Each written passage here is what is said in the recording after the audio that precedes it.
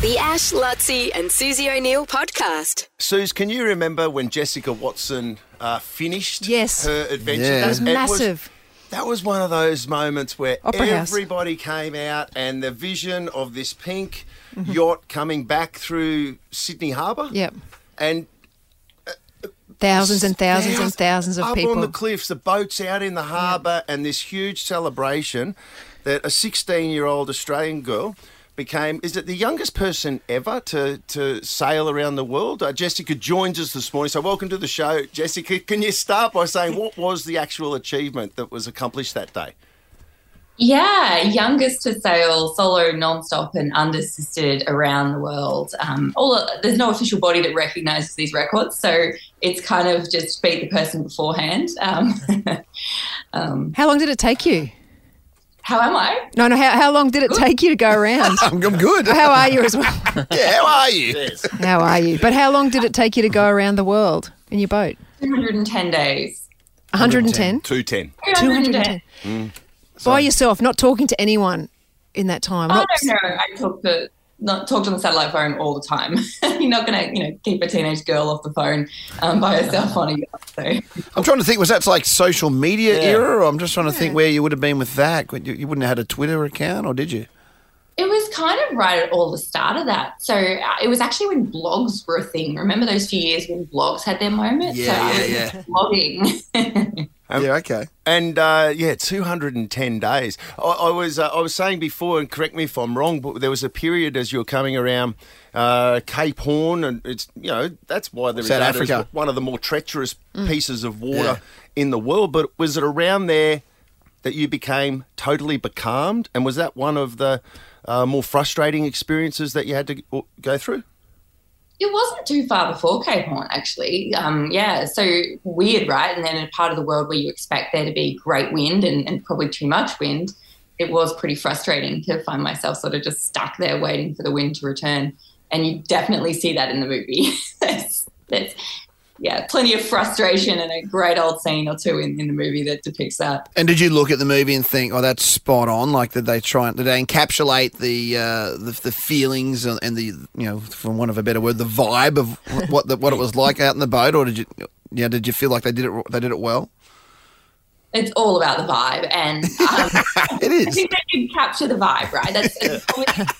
It's probably like true to most of the movie, where like some of it's maybe sometimes a little exaggerated or not quite right. But so often they captured the essence of the thing rather than maybe the technical perfect detail. Yeah. Lutzi was asking before when we're talking about you coming on the show is how did your parents let you go away, by yourself? And I was like, I've had a 16-year-old daughter, and I was like, I would be like, see you later. Was it hard to leave your parents, and were they really? Was it tough for them to let you go? Yeah, of course, right. And I think people really get stuck on this, and understandably so. It was not their first choice. They were those parents who said, you can do anything, take on challenges. And then I just took it a million times further than that. Oh, wow. They were kind of stuck with this thing, right? Because they were like, yeah, all right. And now she's actually going to do it. Damn. That's right, because you're trying to instill in your kids, I'd imagine, that they can do anything they want in life. And then they come home with that, and you go, well, not that, anything but that. What are you, crazy? Yeah. Hey, is it true? Is it true? By the way, the movie is called True Spirit. True Spirit, this amazing life that Jessica Watson has led, only at the age of 29 now, but the biopic True Spirit, you can stream it. On Netflix, right? On Netflix. Is it true that you had a fishing rod out at the back of your boat the whole way that you were sailing around the world and you didn't catch one fish? How is that possible? Caught one fish. That's it. The entire way around the world, 23,000 nautical miles, 210 days, one fish. See, Ash reckons the one fish you did catch, that literally jumped into your boat. Yeah. It was a flying fish. Is that true? Yeah.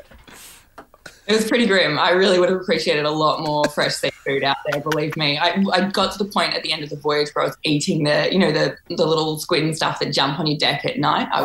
So you were. There you go. There is. That's the story. Okay. But Jessica, that seems unfathomable to me that you could have a lure out the entire way around the world and get one fish. What type of fish was it? Was it a tuna? Yeah, it was a tuna. And don't look too closely at the fish in the movie. I shouldn't even be saying this because... Okay. You didn't quite reach some standards. What did you eat though? Then did you eat just tinned tin food? tin food? Yeah, lots of tin, freeze-dried. Tin pies are good. And, powdered eggs and made a bit of my own bread. And it sounds grim, but I never got bored of it. Really? I also went for weeks where I just eat tin corn and chocolate or something weird like that because there's no one out there to tell me what to do. So I go for weeks where I ate tin corn and chocolate. Wow. And Ash said he's seen the boat, Jess, that the Pink Lady, which is I only didn't realise was actually a permanent exhibition at the Queensland Maritime Museum at the You'll see it over here at the end of South Bank. So does that mean that people can actually look? Is it an actual display or is it just sitting in the dry dock there? Yeah, go check her out. So not quite possible to give her like a look downstairs because it's a bit small and cramped down there. But they've got a bit of a replica of the interior right next door. So yeah, please go visit. Give her a little hug for me. That's what I do when I go visit. Do you still? That's so cool. And do you still enjoy sailing? Do you still sail, or did you get it out of your system after that trip? Gosh, yeah, it's the absolute best. I think it's funny because it's something I've increasingly taken less seriously, but at the same time, it's something that's probably way more important to me than ever. So I'm a bit of a kind of weekend warrior these days, but I just absolutely love it more than ever, and life kind of revolves around it still completely. And we always think who would play us in a movie. I mean, you're obviously happy with Tegan playing you, but what Tegan Croft, and then Josh Lawson, heartthrob playing your father. I mean, it's the stuff of dreams, isn't it? Is your dad happy with that? Oh no, we lost her right at that moment. It always happens, doesn't it? Yeah. Oh, Are you there, Jess? Yeah, got me. Oh, Yeah. So was everyone happy with the movie stars that played you? There's no complaints in that department?